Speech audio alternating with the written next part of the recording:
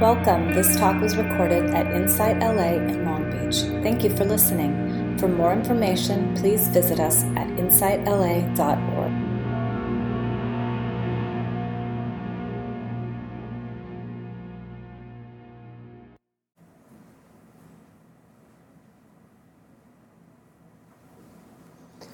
Hello, welcome everybody. Welcome to Sunday Sit Inside LA, Long Beach. So today, actually I think it's going to be a couple, I'll be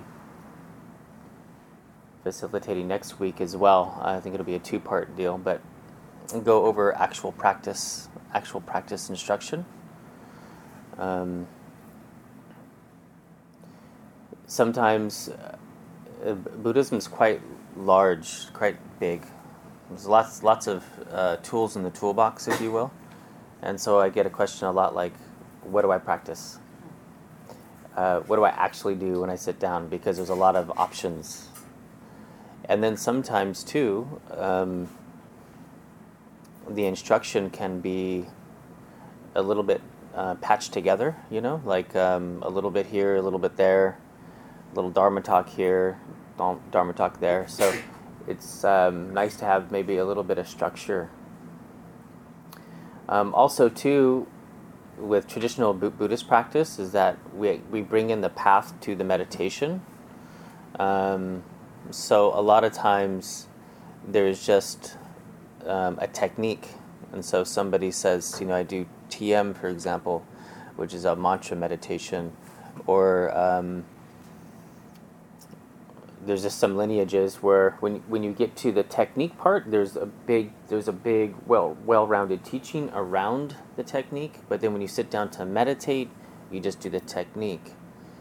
Where with Theravada Tibetan practice, we actually bring in a lot of the path into the actual practice, and that helps with the continuity of the practice too, because it actually never leaves. The path is the technique's the path. So in a traditional, the Tibetan would call it a sadhana. A sadhana is your daily practice. And in that sadhana, there's elements in that sadhana. And so we can go over each one of those elements that we want to bring into our daily practice and go over one by one. And also, too, I want to leave extra time today for a Q&A, for practice questions, if you have any practice questions as well. What I want to start off with is posture. And this is something that often gets missed. And posture is very, very, very important, and it's not important at all. All at once. It's important if you're doing a formal practice, your sitting practice, and you're sitting wrong. There's no right or wrong, but it gets uncomfortable, then that becomes your practice. That session will be I'm in pain practice, this hurts practice. It's not a bad practice, but if you're trying to get some continuity with another anchor, it can become difficult. Unfortunately, I'm sitting not so well right now because I'm just sitting in this chair, but I'm going to explain it, and then maybe we could, there's plenty of people on the cushion here. So the first piece to remember when you're meditating, it doesn't matter, for one, there's nothing holy about sitting on the ground. That has nothing to do with it. You're sitting on a cushion on the ground or sitting in a chair, no difference, no problem. One thing you want to keep in mind, though, is you want to be held up by your skeleton, not your muscles. You want to be held up by your skeleton, not your muscles. If your muscles are holding you up, they're going to fatigue, right? It's not going to work so well. So we want to be held up by our skeleton. The best way to do that, the first thing, hips above your knees. So this, if you're in a chair or if you're on the cushion, hips above your knees. Now, I'm going to say these things. You don't need to adjust now because everyone's like, I'm not, whatever. Because we're not set up. We don't have as many cushions and everything to support, like, everyone getting comfortable. The chairs need to be lifted up and all that stuff. So, like, if you're in a chair and your hips are not above your knees, you would grab a cushion and sit on a pillow or something like this, right? So, if our hips are not above our knees, we could sit in the V. You ever see those classic, like, stock images of somebody meditating? You'll see it. It's a white girl in yoga clothes. And she's like, a young white girl in yoga clothes. And she's sitting like that. And that's not a meditator, because you can't sit like that long. You're in a V and you're being held up by your abdomen, right? So, if your hips are above your knees, now your spine can rest on your pelvis and has an opportunity to go forward and backward and can reach a balancing point. Without that, you're stuck, yeah? So now that you're like this, you could reach a balancing point, back and forward. Again, being held up by the skeleton. The second piece is 3 points of contact. So think of like a tripod. So you want your sitting bones, and then your knees need to be supported by something. What's your name again? Justin. So Justin, both knees are on the ground, and he's got his sitting bones are on a cushion, and his hips are above his knees. Be like Justin. Good stuff. I'm going to call Bonnie out, just because this is another example. So Bonnie, hips are still above her knees, good. But you see she has 2 floating knees, right? So we all use floating knees if your knees are not touching anything. So if those in the back, her knees are just not touching the floor, right? They're floating. Now, a lot of us, our knees won't touch the floor, and that's just how we're made, right? And it's no problem. So if this is the case, you just simply want to put something underneath your knees. So you put something underneath your knees. Now, you see when she did that, now her hips are not exactly above her knees. So Joe, go ahead and hand her that cushion. You just keep building up a throne. So it's true, like almost anyone could sit on the floor. You just need to just keep building it up. So now you see that she built up, for those in the back who can't see, she built up her seat, if you will, and brought her hips back up, and see now she looks comfortable. She's got 3 points of contact, and her hips are above her knees. So this is the bottom part. So now for the upper body, take our hands out. Be careful of the person sitting next to you. Thumbs pointing upwards towards the ceiling, and bringing the hands down, palms facing the ceiling, and onto the lap. Now you feel that openness in the chest, a sense of openness. This is the feeling that you want. It helps with the curvature of the spine. Chest is nice and free and open. That's the feeling that we want in the upper chest. Now, you don't need to stay with the hands like this. You can if you like. You want to keep this openness, but actually your hands could actually do whatever. If you want a more grounding practice, you could bring the palms down. If you're a little revved up, you can keep them up. If you're feeling a little dull in mind, keep the hands pointed upward. My favorite is just here, but keeping that openness.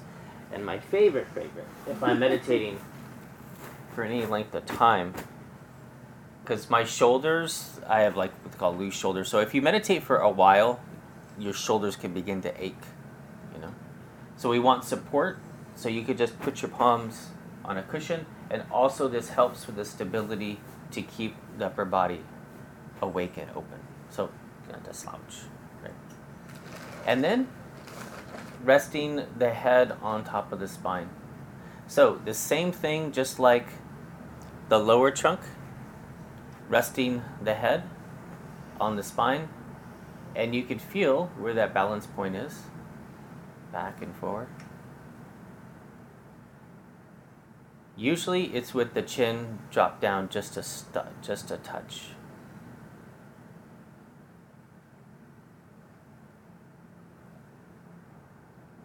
The tongue, sometimes people like the tongue at the roof of the mouth. It helps with like saliva, like long meditations. It helps with an energetic principle. There's an energetic principle as well. And then the eyes. The eyes, you could have all the way closed. In the beginning, this is kind of nice, but then we go into a lot of daydreaming when the eyes are totally closed.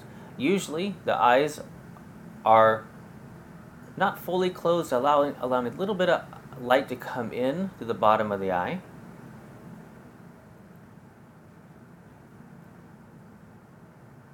And also, if you're having a dull meditation, you can keep the eyes open. If you keep the eyes open, you want to focus them on a space about half the distance between your eyes and the floor, so out in front of you, just in space, like so. And then you open up your vision, like your peripheral vision, and so you're resting like so.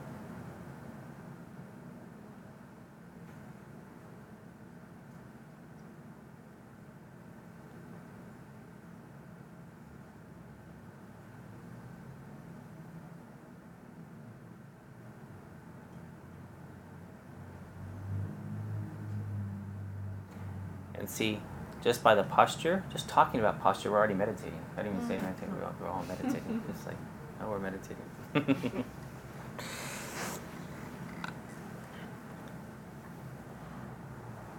So this really influences the mind. Like when we're focused, when we put the body in a certain position, we could automatically, when we balance the body, we could feel the mind want to go ahead and just slip into meditation. So posture is important like this, like in a formal practice. But also too, we can meditate anytime, anywhere, right? Meditation, sustained, voluntary attention. So this is a good way to start too about what is meditation anyway. Sustained, voluntary attention.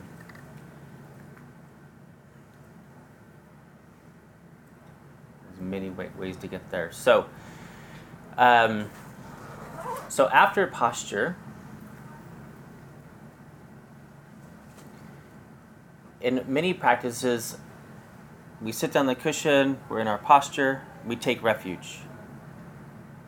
What do we take refuge in?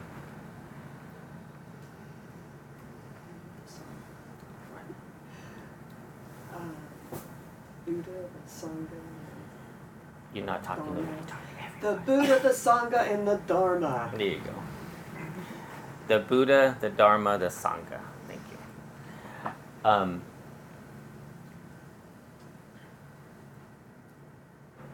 So Wendy and I got to sit with Za Kilung Rinpoche yesterday, who is a Nyingma from the Nyingma tradition, where their main practice is Dzogchen.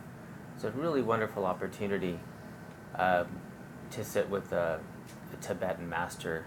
He was actually still is from a nomadic tribe in Tibet, and so and he still lives part of the time there in Tibet in a nomadic way, which is very rare.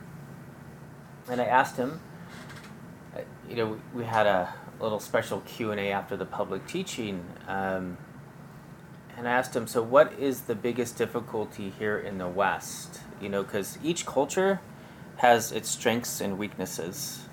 Like Tibetan, they're lazy, because this is what they say. I'm not calling them lazy. They say there's a lot of things that they do because the culture is super laid back, and so it's like to get like the motivation and everything going. There's a lot of things in their culture they use technique wise, and they flavor the practice to gain some more motivation and stuff like that. And then here I asked him what is our problem, and it's because what are our weaknesses? And he said we're the opposite. We're too type A, and we lack focus. But it's interesting. He says you lack focus, and I said I see this because we're all over the place. But he says, but you don't lack concentration. You have good concentration, which I was a little confused on. But he elaborated in that actually, because we have so much self-criticism, we're like really good focused because we're good organizers, good planners, and we're like too focused. So we're too tight. They call it too tight, too loose. And our meditation has to be in the middle. They use like the sitar string analogy, like tuning a guitar. So he said like we're too tight, and then we self-criticize, and all of a sudden now we have doubt. The hindrance of doubt arises, and then we can't meditate properly. And so he said this is number one. And the second one, which he reiterated all day long, was wrong view. Wrong view. And what he did in the public teaching and privately with us and whatnot was that he kept reiterating that, meditation, it works great for stress relief. He's very aware of MBSR. He's like, mindful for stress relief, good. But that's not all of it. There's so much more. Like, why be liberated in a small way when you can be liberated in a very big way? So he kept stressing this. It's like, we see a lot of like using meditation to get ahead, using meditation to do better at work, for meditation for better relationships, and all of this. And there's always that reminder: meditation is not going to make your life any better. It's going to allow you to have your reaction to life and how you work with the difficulties of life. That's what's going to improve. And the Buddha actually just wanted to be comfortable with being uncomfortable. Wait, did I say that? Yeah, comfortable with being uncomfortable. So we're not trying to fix what's out there. Not in this way. There's other tools for that, and that's needed, and that's necessary, and that's good.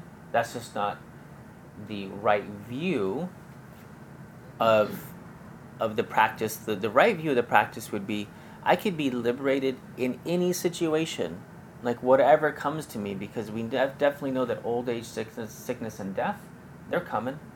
We're not going to fix that, right? And so we're training to find the source of contentment and happiness no matter what. Like, no matter what comes. And if we're using it, so if we're it's like this, if we're using the practice for something other than that, there's always relating to the practice on how that's going. You see? We're basing the progress of our practice on external life instead of internal life. See, the fruition of the practice has to be based upon how we feel inside, not how our life is going. Life is always on the verge of sucking, like at any moment. At any moment it could boom. But that doesn't mean we need to suffer with it, We need to notice that. So, this taking refuge, this is why we start with taking refuge. Because we usually take refuge in, like, Netflix refuge, right? Or ice cream. That's my favorite. Or kitty cat, because that's my second favorite. So we take refuge in that is which is outside of ourselves, and of course we can take refuge in very harmful things. We could take refuge in alcohol and drugs and those types of things too. So, and this is like our go-to. We take refuge in distraction. This is our favorite. When the going gets tough, the tough get distracted. We're going to distract ourselves away from it. So taking refuge in the Buddha, there's a few different pieces to this. The Buddha, the Dharma, the Sangha. The Buddha is an historical reference. The Buddha is an example of a human being who was suffering just like us, who wanted to suffer less. And so he went on pilgrimage, and he was a seeker, and he did a bunch of stuff, all the same things that we have access to, like meditations and all this stuff. And he finally did it. He freed himself of this suffering. That's innate. The suffering's innate in samsara, and also nirvana is innate within us. And he did that. So there's inner and outer, refuge. So the outer refuge is in the outer Buddha, and then we're taking refuge in our inner Buddha. And so this inner Buddha is our own Buddha nature. So our own Buddha nature, we're taking refuge in this. So this is it's like a 180-degree difference between what we usually take refuge in. And we need this in meditation, right? We need this in meditation. We need this taking refuge, that there's some purity within myself that I know that I can get to. So the first thing, take refuge in the Buddha. Now we're taking refuge in a skillful way. We're not just taking refuge blindly. This is the Dharma, because we're using the teachings to take refuge. So if we just say, I'm good, I'm just going to sit with my suffering. Well, we kind of try that, and this is why, being that we don't have the skillful means to deal with the suffering that arises, this is why we move into distraction. We move into distraction because of self-compassion, because we don't want to suffer. And what we're looking at, it hurts. And so when it hurts, we build a wall around that, and then we're like not going over there. We're going to veer right and just not think about it, which is wise. That's actually wise. We have to honor our coping mechanisms. That's good. Yet, when we get tools that allow us to look and hold and nurture and nourish in a skillful way, when we start to get those tools, we start to throttle them in very wisely. This is the Dharma. We're taking refuge in that. This has worked over and over and over again for thousands of years, We're taking refuge in that. That this works. So this is the Dharma. But it's not just the Buddha's teachings. So of course Dharma means truth. This is you. You're the teaching. You're the guru. You know what you need. So we are the teachings. The Buddha, the Dharma, you are the teachings.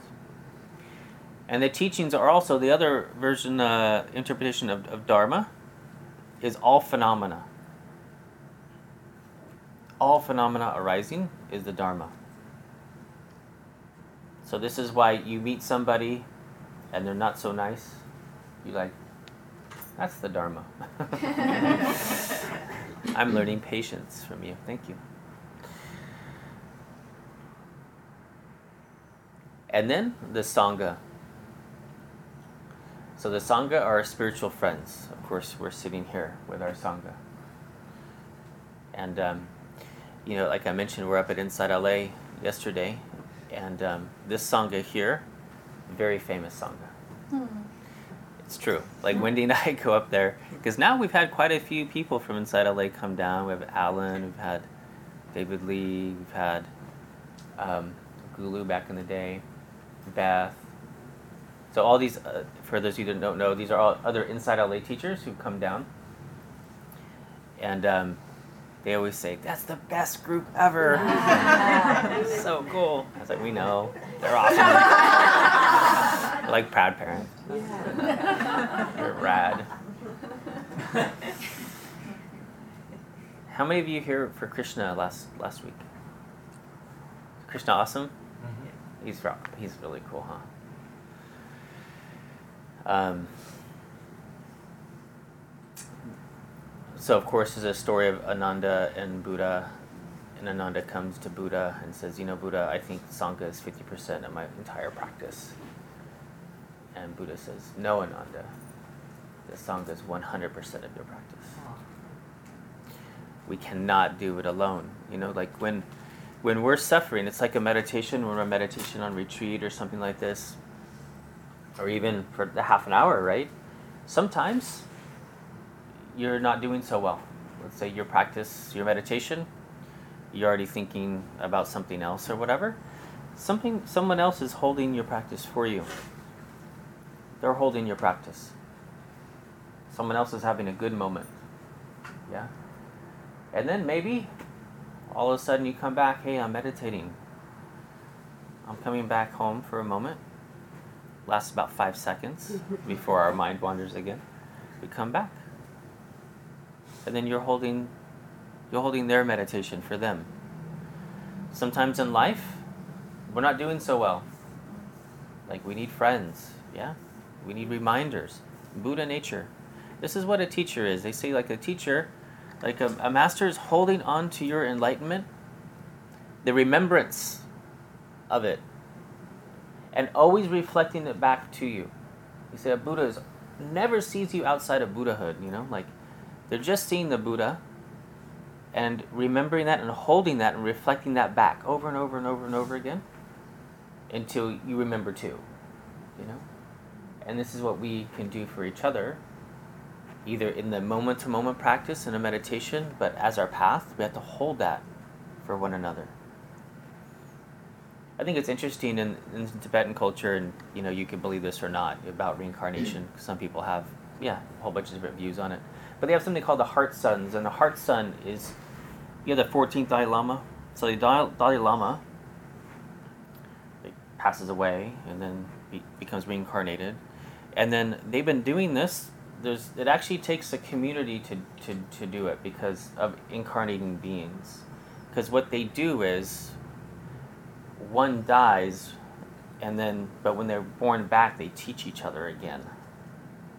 And those are called the heart suns, and they've actually been reincarnating together for centuries together. And then they died, and they give them back what they call their mind stream. And they hold on to their mind stream, and then they give it back. But anyway, you cannot believe that or whatever. But it's interesting. But that's kind of what we're doing for each other. We've forgotten, and then we say, hey, look over here. So at the beginning of a practice, you sit down, I take refuge. Usually we say this 3 times. I take refuge in the Buddha, the Dharma, the Sangha. I take refuge in the Buddha, the Dharma, the Sangha. I take refuge in the Buddha, the Dharma, the Sangha. We're taking refuge here. Where are we taking refuge? Here, not out there. This is normal, everyday life. When's lunch? Take refuge. This is our happiness, right? We're suffering, we're hungry. Where do you take refuge? Where's lunch? Right? I'm tired. Where do you take refuge? Bed. I want to zone out. Whatever. You notice that it's where do we go to find peace? Like where's the next thing? Notice that most of our tendency is to cover to take care of the sensory body. Right? That's where we go. So our natural inclination isn't, I feel a little bit of suffering, like I'm cold. What do you want? Blanket. Right? Our natural tendency isn't saying, I'm cold. I'm going to go this way. Yogananda was telling a story one time, and he was sleeping outside, and it was him and a friend. And he's in India, and they had one blanket. And he noticed that he kept stealing the blanket from his friend, and then he thought, oh, so unkind of me, I want him to have the blanket. But then he'd wake up and cold, steal the blanket. And so finally he gave the blanket, moved the blanket, and he thought, I am made of the same substance of the sun that makes the sun. I am made of the same substance, like the creation, the creator, So he was taking refuge, like his Buddha nature. He's like, I'm everything. I'm all the warmth that there ever was, And he says, I fell asleep like that, and I felt warmth, I felt warmth. I didn't wake up cold again, But to me, the idea of this turning inward for refuge. And what happens is that in meditation, our inwardness isn't enough, so we jump out into hope and fear. Even in meditation, we fantasize about, making our life better. Planning mind, da-da-da-da. So, all of this goes back to what Rinpoche was saying, right view, and right intention and motivation. Why are you doing it? Which would be next, taking refuge. And then taking refuge, and then the next thing would be our intention, our motivation. Why are we doing it? Are we doing it for stress relief? No problem. But wherever we're headed, if you take a trip, you know where you're going. You get in the car, doesn't matter if you have like a fast car, if you have a Ferrari and you go in the wrong direction, then you're going to get to the wrong direction very fast. But wrong direction. So we're setting the direction. Remember Shay said yesterday something I haven't heard. He's like, when you don't have an alarm clock and you tell yourself to wake up in the morning at a certain time, it's pretty cool how like your body could do it like within a few minutes. So setting our intention, it's extremely powerful, but it's a little bit hard to kind of comprehend that when we go to meditate and we say, I'm setting the intention that may I do this practice to reach enlightenment for the benefit of all beings. Like this is a common altruistic motivation that we could have. I'm doing this practice so I attain enlightenment for the benefit of all beings. There's something about that intention, intending it to do it, and even for like a little mantra, and then say your Om Mani Padme Hum, Om Mani Padme Hum, Om Mani Padme Hum, Om Mani Padme Hum, do your little Om Mani Padme Hums, that setting that intention, the fruition of that, just like waking up in the morning, you set the intention, that's all you did. I'm going to wake up at 6, right? So you set the intention, and then you do the practice, and the practice is the fuel for the fruition of that intention. But we have to have the intention. So this is like setting the alarm to wake up. Like Bodhi mind, wake up. This is our awakening intention. Like wake up at 6 a.m. I want to reach enlightenment at 8 p.m. Setting the intention now. I'm going to say a few mantras. Wake up. So take refuge. Take refuge. Set your intention. Why are you doing this? The next piece, and again, this is not, well, those two are usually in chronological order, but this one could be, could not be, is the heart. Usually the Brahma Viharas in Theravada, or the Four Immeasurables in Tibetan, they're called them. Also known as the Heavenly Abodes, because we need to have a whole bunch of different names for the same thing. To make it really confusing. But this is, this goes along with intention. And this bodhicitta motivation, this is this strong desire to reach enlightenment for the benefit of all beings. So we're cultivating bodhicitta. So these things like right view, bodhicitta, they're like the beginning of the path, or the middle, and then also the end. So there's like relative bodhicitta and ultimate bodhicitta. Relative bodhicitta is this cultivated, relative, like we're building up loving kindness and compassion. But we are loving kindness and compassion, but we have to cultivate it first. So this softens the heart mind, So it's interesting, like bodhi, awake, citta, mind, awakened mind. Usually if you say bodhicitta to anyone, they think heart practice. That's a heart practice. Bodhicitta is known as the heart practice, but if you look at the translation, bodhicitta, it's awakened mind. So this is setting off, when we go into meditation, people think, oh, you're purifying mind. There's no difference. Heart, mind. Heart, mind. Heartfulness, mindfulness, same thing.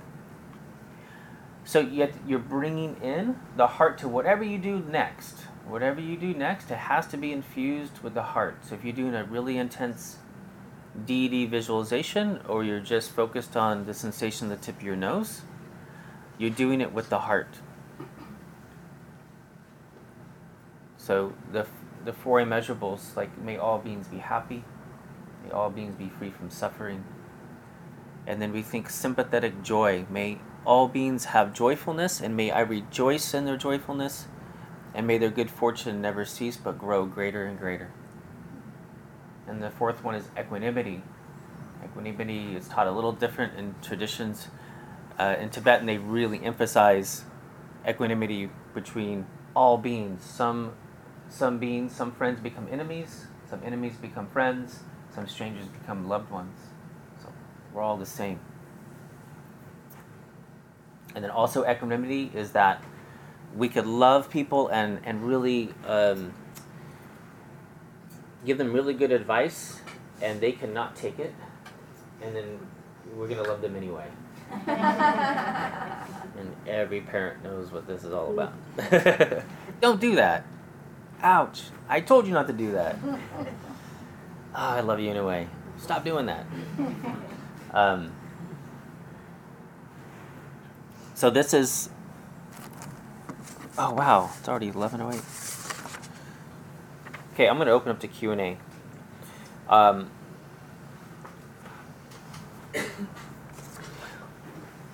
So next, just to kind of fold it out, traditionally you would do a concentration practice, shamatha, and then a vipassana aspect to the meditation, which is insight, which is the wisdom cultivated by bringing up whatever you're looking at, and then a resting. You're just resting in the beingness of the meditation and openness, and then dedicating the merit. So dedicating the merit is dedicating all the goodness towards your intention. The intention that you brought up in the beginning, you're dedicating the merit of your practice to that. May that come to fruition. And that is a really good framework for meditation. I'm going to write this in the notes.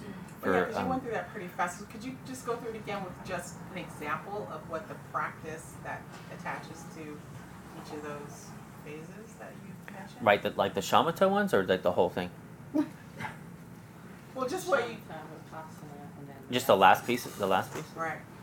Yeah, so shamatha would be concentration. So that'd be like you're focused on the sensations at the tip of your nose, right? So vipassana is anything that gives insight into what is arising. So it could be a natural looking, so like as the thoughts, emotions, and body sensations arise, so like you're focusing here, but you're looking into the nature of those. It's kind of a natural arising.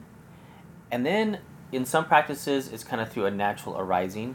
Like as you sit with each other, we're learning our nature, right? Human nature. We all know human nature just by being around humans. And then what's thought nature?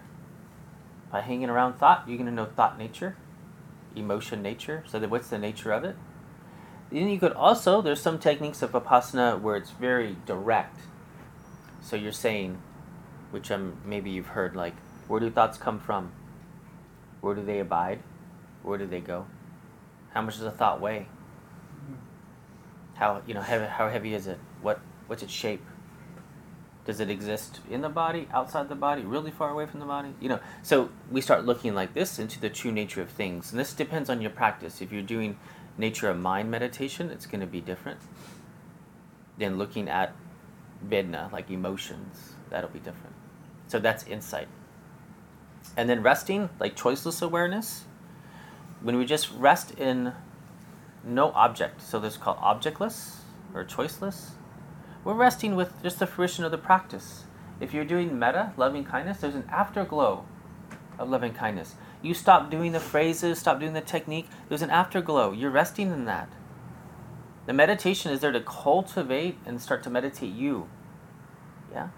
So there's at some point we need to release the meditation, the technique, and just sit with the fruition of it. This could be even 5-minute meditation. You're sitting with whatever's been cultivated. You're sitting with that. You drop the meditation, and then dedicating the merit. May all the goodness and wisdom that's been cultivated in this meditation, may these be for my enlightenment, for the enlightenment of all beings. May all beings be happy and free from suffering. Om Mani Padme Hum. Like that.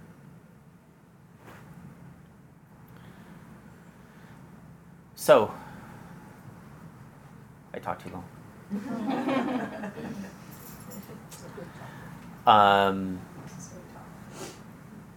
Yeah, practice questions.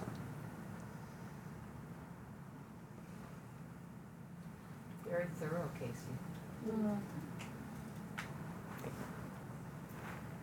And we'll go into Shamatha and Vipassana next week. We'll go actual techniques. Yeah. I have a posture question. For sure. Frequently, my feet fall asleep. Yes. And then, Yeah. is that common? Feet falling asleep? Yeah, very Okay. common. My left leg Anything always falls to asleep. do about that? That's really good to know. Like when we're looking at 90% of the time, you're not getting injured. You know, the first thing that we say is if you're worried about injury, does it hurt when you get up? So this is the first thing to look at, is that you say, oh man, I can't sit like this for a moment longer, and the teacher will be like, do not move, like do not get up, because most of the time it's going to be okay. With that said, if you like your knee hurts after your meditation, like 10 minutes later, 20 minutes later, that's not good, right? So don't do that. When your leg falls asleep, no problem.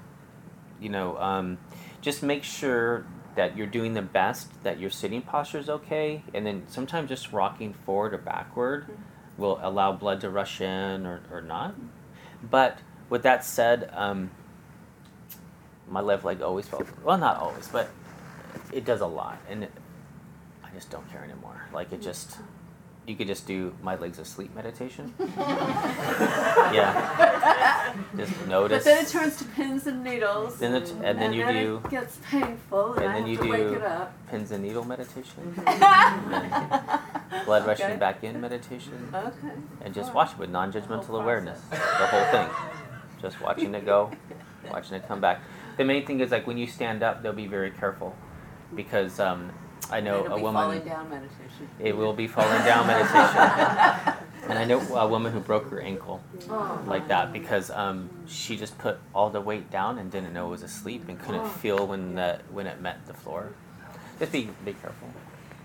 What I've noticed sometimes, and I think this is worth noting, is whether it really is asleep or it feels like it's going to sleep. I often would think my leg was asleep, but it wouldn't actually be. But it felt in the meditation just like it was going to sleep. I don't know if anybody else has had that. So it was one of those which it was my relationship to the pain, not what was going on physiologically. I see. Which is what you're saying, because this really has to do with your relationship with pain, your reactivity, Right. and whether you can sit with it or not. Right. So it's also easy to sabotage something that needs to be sat through, but we don't want to Yes. hurt. Yeah, so we're just trying to find that line. Like, we want to sit with it and be with it and not just habitually react to it, and we don't want to be unwise. So the main thing is just before you move, be with it for a moment, non-judgmental, compassionate awareness. Do I need to move now? Now? I saw the Dalai Lama one time. He's just like, if you really need to scratch, so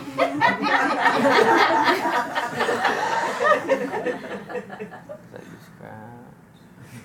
scratch mindfully, Done. So, but just be aware, so it's not just habitual. Isn't it also acceptable to sit in this position in yoga? They call it Virasana. Yeah, which I think a lot of people I totally don't forgot. Thank you for experience bringing that up. That problem. Are you on a cushion there? I'm on a really big cushion. Okay, perfect. I need a higher So, Right. or you turn the regular cushions, you turn them up on themselves, or you see some people here with the meditation benches. Oh, no bench. Linda. Yeah, so these benches are nice too, and you see automatically hips above the knees, as soon as you do that. Sometimes you'll need a higher cushion because the stress point there is at the top of your feet, actually.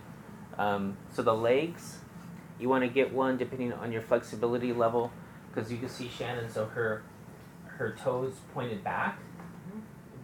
But then there's, if that part of your foot isn't flexible, that's what will start to stress. But that's a very comfortable way to do it as well. So, your correction of my posture made a huge difference. Oh, great. Really noticeable. But I go to different places and meditate, and it's not always possible. Like, we have all these cushions that we can sort of, it's not always possible to have those. And I like to travel light usually. So is it just a matter of getting more flexibility in the leg? I'm not sure. It sounds like a really weird question right now, but yeah. You know, some people, it's just how we're built, you know, so like not wanting it to like, I mean, a lot of people, like for me, I could never sit like this at all. It took, and I can't touch my toes. I mean, I'm not, sometimes people think, I'm a meditation teacher. Oh, you do yoga? No. I can't touch my toes. All I can do is sit like this. But so over time, it's helped me. Yeah. Like I've gotten way more comfortable. But yeah, you just might have to bring some stuff, not travel so lightly, or just sit in a chair. There's like nothing wrong with sitting in a chair. That's true. Like no problem. But really, big difference. Wonderful. Wow. Thank you. On posture, I've always thought this made a difference, and maybe it doesn't. All right, when you're in a chair, you're not supporting your own body. If you're sitting like this, you are. Does it matter whether you're leaning back? And I have a back jack, so sometimes when I go to a retreat or something, I'm listening to a talk, I'll get the back jack, and it is great. It's a great comfort. But I don't meditate on it, and it seems better or more worthwhile to me that here I'm supporting my own body. Nothing else is holding me up. Yeah. Is that an issue at all? It is. This gets a little into the subtle body stuff, but there is an energetic component, you know, because when we meditate, our chakral system, our chakras, they actually turn up like sunflowers in what they call the Sushumna channel. So our chakra systems are usually pointed outwards. But then meditation, even like mindfulness, like you're not doing a Kundalini practice or anything like this moment you become aware, the chakras turn up like sunflowers and they open up. And this is why we always talk, I mean, this whole system is set up for a back to be straight, whether you're in a chair, but if you lean back on a chair, then we're actually kind of squishing those energetic channels. So no matter what, which I should have said, is chair or cushion, or we do like our back to be straight in meditation and not to slouch, because those energy channels, we do want them to be open and to move freely. Yeah, so with chairs, which I didn't say, get ones without any arms, and move up into the front of the chair, so your back's not against it.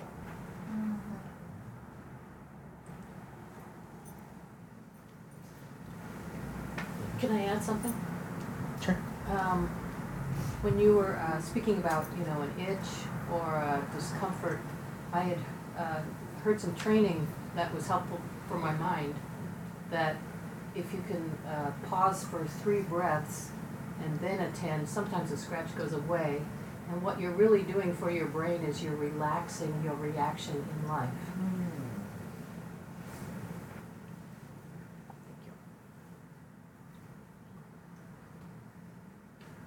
I used to try to sit on the floor, and I'm just horribly not flexible. So I find that if I have a chair, it's important for it to be at the right height so I can have my knees below my hips. And sometimes a small cushion in the small of my back tends to help to keep me from leaning back. And so sitting in a chair is very comfortable. Yeah. Thank you. I wish I could sit on the floor.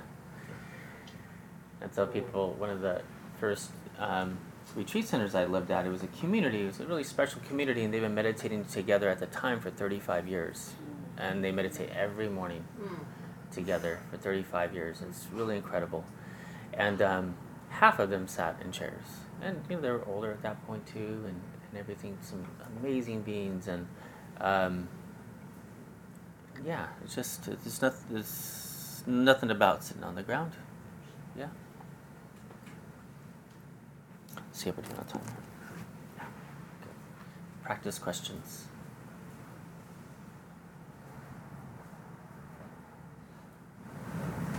So like if you meditate at the beach and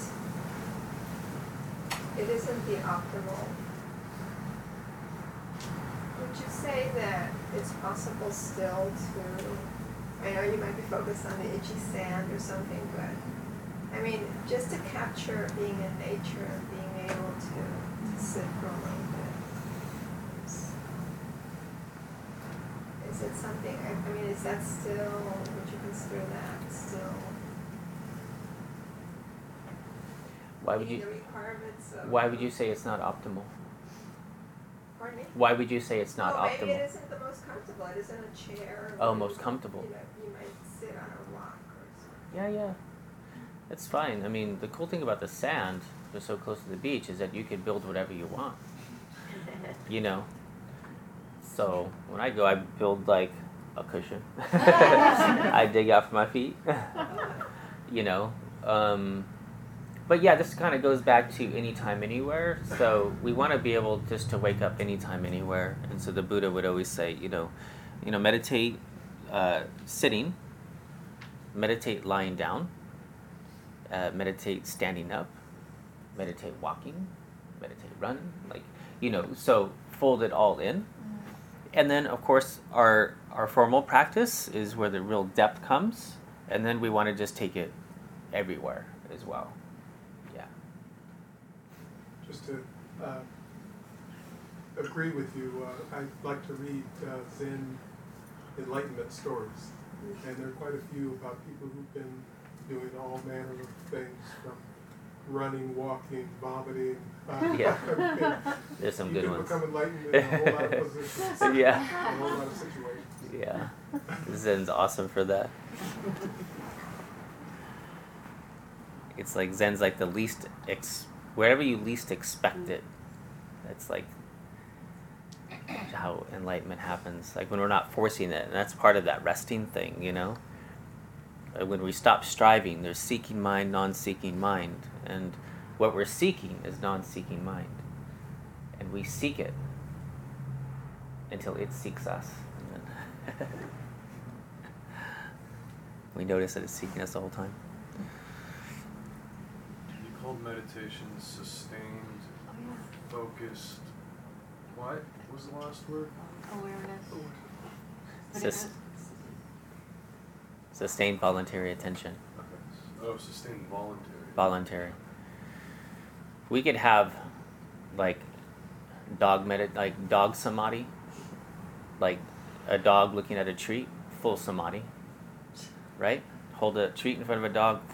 That dog, you go up, down, that dog's like amazing, right? The dog is not necessarily conscious of consciousness, not saying, you know what, I'm meditating on this biscuit, man, this cookie, I'm not going to let it go anywhere. The door knocks, there's a knock at the door, the dog's like right back, But voluntary. That's the different, voluntary, sustained voluntary attention. There's a question over here.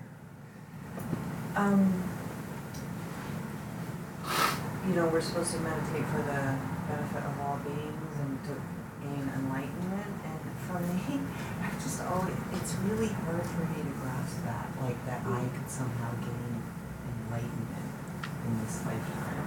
And it almost seems ridiculous. But then there's another really small part of me that says, but who am I to say that I can't? Maybe that's actually super arrogant to think that I can't. I feel like that's deeply ingrained in me. No way. How many people gain enlightenment? Who am I to think that? So do you have anything to say around that? For sure. The Tibetan teachers emphasize this a lot, and that is to read biographies, autobiographies of beings that reached enlightenment. Like Milarepa is an example of one that is used a lot in Tibetan culture, because Milarepa, he killed, I forget the exact number. Do you know the exact number? 32? No, I don't. 30. He robbed a lot too. He robbed a lot too, yeah. So, really quick Milarepa story. What's that? Killed family members and. Yeah. really quick story of Milarepa, for example, of like someone reaching enlightenment that shouldn't have, you know, in that he was wronged by his uncle. His father passed away. His uncle was supposed to give the family all the land. His uncle didn't, and actually pretty much made the whole family slaves. And so when Milarepa came of age, his mom said, "Go learn black magic. We're going to get back at your uncle." Which he did. He went and learned black magic. Milarepa was really good at black magic. And he went to go kill his uncle, but his uncle was throwing a big party, and he ended up killing people like in the 30s, like 30-something people, right? Because the house fell down and killed everyone. And so Milarepa said, "I'm going to be reborn into a hell realm. Like, I better reach enlightenment right now. Like, I better." This is his motivation. He's like, if I don't reach enlightenment in this lifetime, because of all my negative karma, there's no way. I have to. So he went to the black magic teacher and said, "Hey, do you know a real teacher? Like a white magic teacher?" And he says, "I did hear of somebody. In fact, I'm really messed up too. I'm going to go with you." And because he has a lot of negative karma too. So anyway, he went, met an amazing teacher who made him do a whole bunch of funny stuff. And really dedicated the rest of his life to his practice and reached enlightenment in one lifetime. After all of that negativity, and there's a whole much more than that, but so reading over and over and over again of these normal people, just like us, just like you and I, and they're not just like the Buddhists and the Rinpoches and all this stuff, they're like the Adyashantes, the BMX, he's a little kid BMX racer in Marin County, and studied Zen, and he, like Trudy says, he practiced his ass off. Like, he was just like, practice, but he did it, and so there's liberation stories everywhere. It's not that uncommon, actually, if you really dedicate yourself. The Byron Katie's, all those ones, it's like, but just read over and over again, and I think the faith that comes from, like, Tibetan culture is that they're just around it. They're around their uncle, their teacher, their this or that. It's like, but we can be around it too. Read Autobiography of a Yogi. There's 10 right there, like all those stories. Blazing Splendor is the Tibetan version of that. Like, it's a biography from Urgen Rinpoche, but he talks about all these other masters, one after another, all these enlightened beings. So, biographies are amazing. There's one that you might like called Hardcore Zen. This guy was a punk rocker, and then he went to Japan and started making Godzilla movies, with the little rubber costumes. He's like, who am I to become enlightened? He became a Zen master. Yeah, Hardcore Zen's a good one. What's the name of it again? Hardcore Zen. I was wondering, is there, I don't know anything about it, is there a relationship between two individuals, a practitioner and a master, that's like unique or on an individual basis, or is it always in a Sangha situation? Do you have relationships with students one-on-one, or? Do I personally? Yeah. And is that is that helpful? Is that part of the process? Is it I would say like the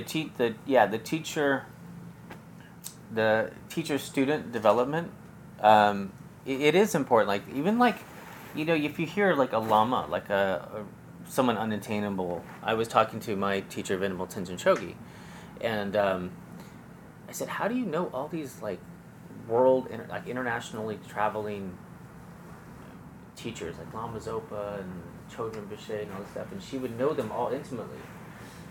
And how do you do that? She's like, I bug them like all the time. Like, I send them letters like all the time. And then when they come, I tell their attendant, I'm going to make an appointment with Rinpoche. Like, give me 10 minutes or whatever. I bug them and I bug them and I bug them. And yeah, that one, and there's a transference of mind, like they say the enlightenment is that when, or in Dzogchen they do pointing out. And so it's a very intense connection, and then they point out nature of mind between teacher and student. But the more, it's like if you're hanging around, whoever, we are who we hang around. If you're hanging around enlightened beings, it's a better chance than hanging around, like Sri Gatsar would say, environment is stronger than will. Be careful who you hang around. But yeah, there's a transference of mind. So the more the better, the closer the better, For sure. But for me personally, just sitting in the presence of somebody who's awakened is extremely powerful. Like, extremely. We've all read a book and been inspired, right? Like, you feel the energy just through words of teachers, comes through. One more. What's the definition of enlightenment? How do you know someone's been enlightened? You named off a bunch of names, like Byron Katie. Really? I didn't know that. I mean, I know of her, but Yeah. she's enlightened, and that's, everyone knows that? Except me?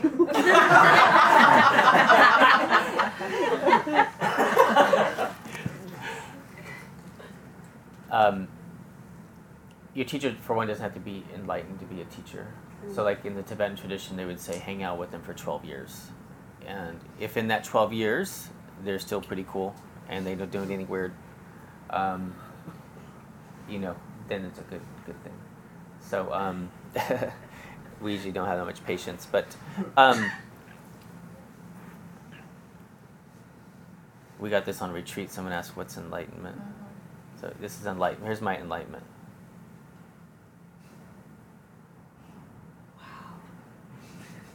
That's it. How do you know they're enlightened?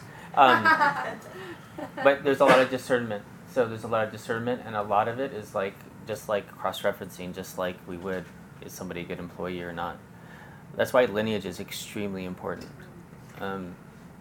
We have a really strong basis of people's actions over long periods of time. So you have someone, just because everyone knows his name, like the Dalai Lama. So the Dalai Lama is, by most accounts, an enlightened being, right? So there's some sort of omniscience there. And then there's people that have hung around the Dalai Lama, hung around Lama Zopa for a long period of time. You get to know them, like not know them just like their teachings, but you know people who know them.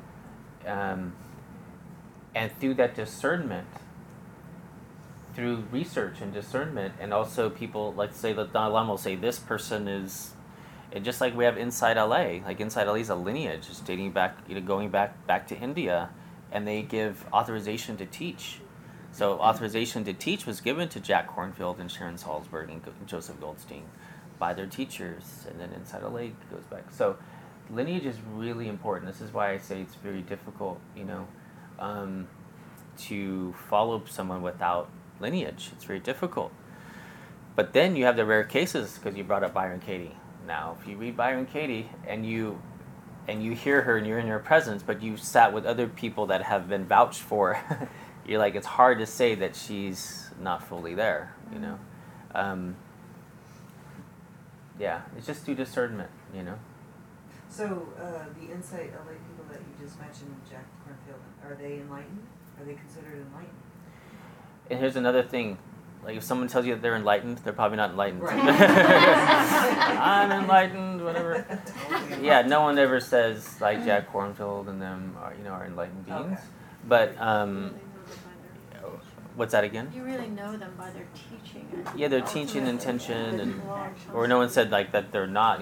Joseph Goldstein has relayed some pretty amazing experiences that, like Satori type of experiences that he's relayed. So, but anyway, one more, but we're out of time. But I'll let you. I just wanted to respond to that. A lot of lineages certify people and say this person's enlightened, this person's enlightened. They receive Inca, and then some lineages like Zen, they have 3 levels of enlightenment. So how enlightened are they? And then they even test those things.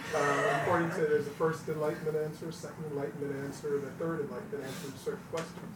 So there, some lineages have it very systematized. Yeah, the Hindu lineages do too, and other Tibetan lineages, stream enterers, and all these different levels. And you can have awakened experience, but it doesn't need, you're in Nirbanka samadhi, which is like this continual samadhi state. So there's all these different things. But if you're sitting with a teacher and you feel that you're in a development, that this is the main thing, is that a teacher is not there to be a great teacher. Who gives a shit? They're a great teacher. They're a great teacher if you feel like you're improving. This is the main thing. I think if you feel like you're getting something out of it, this is the main thing. Because they say, like, at some point, like, just believe your teacher's a Buddha. Like, they have this one thing, like, your teacher's a Buddha, even though if he acts like not a good, like, but if this is relating to you and you're feeling this within yourself, that it's helpful. Because it's funny when I said, who cares if somebody's a good teacher, like they're charismatic and this and that. It's like, but what are you feeling? Like, what's happening within yourself? That's the most important piece. Yeah. Thank you. Let's dedicate the merit, just because we spoke about that for a moment, just resting our eyes for a moment.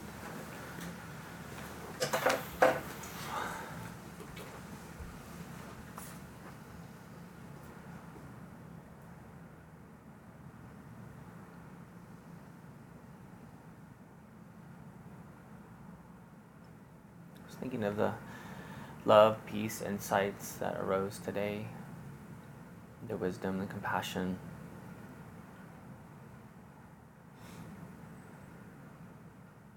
And maybe just sending that out to all beings, all the places in the world that are suffering right now. I know all of our brothers and sisters in the community that couldn't make it here. Just all these beings that are working so hard just to survive, just to live, just to make it through the day. Sitting together like this is a luxury. So we need to spread this out to our community. Sitting here, taking a moment to find peace and tranquility, serenity. So when we leave here today, the most important part of a meditation is when our butt leaves the cushion. It's when we take it out into our life. So may we spread this goodness to our community today, to our friends and family. Om Mani Padme Hum.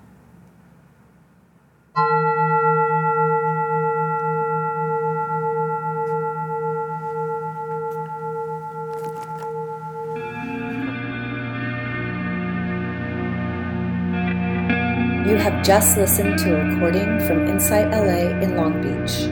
For more information, please visit us at insightla.org.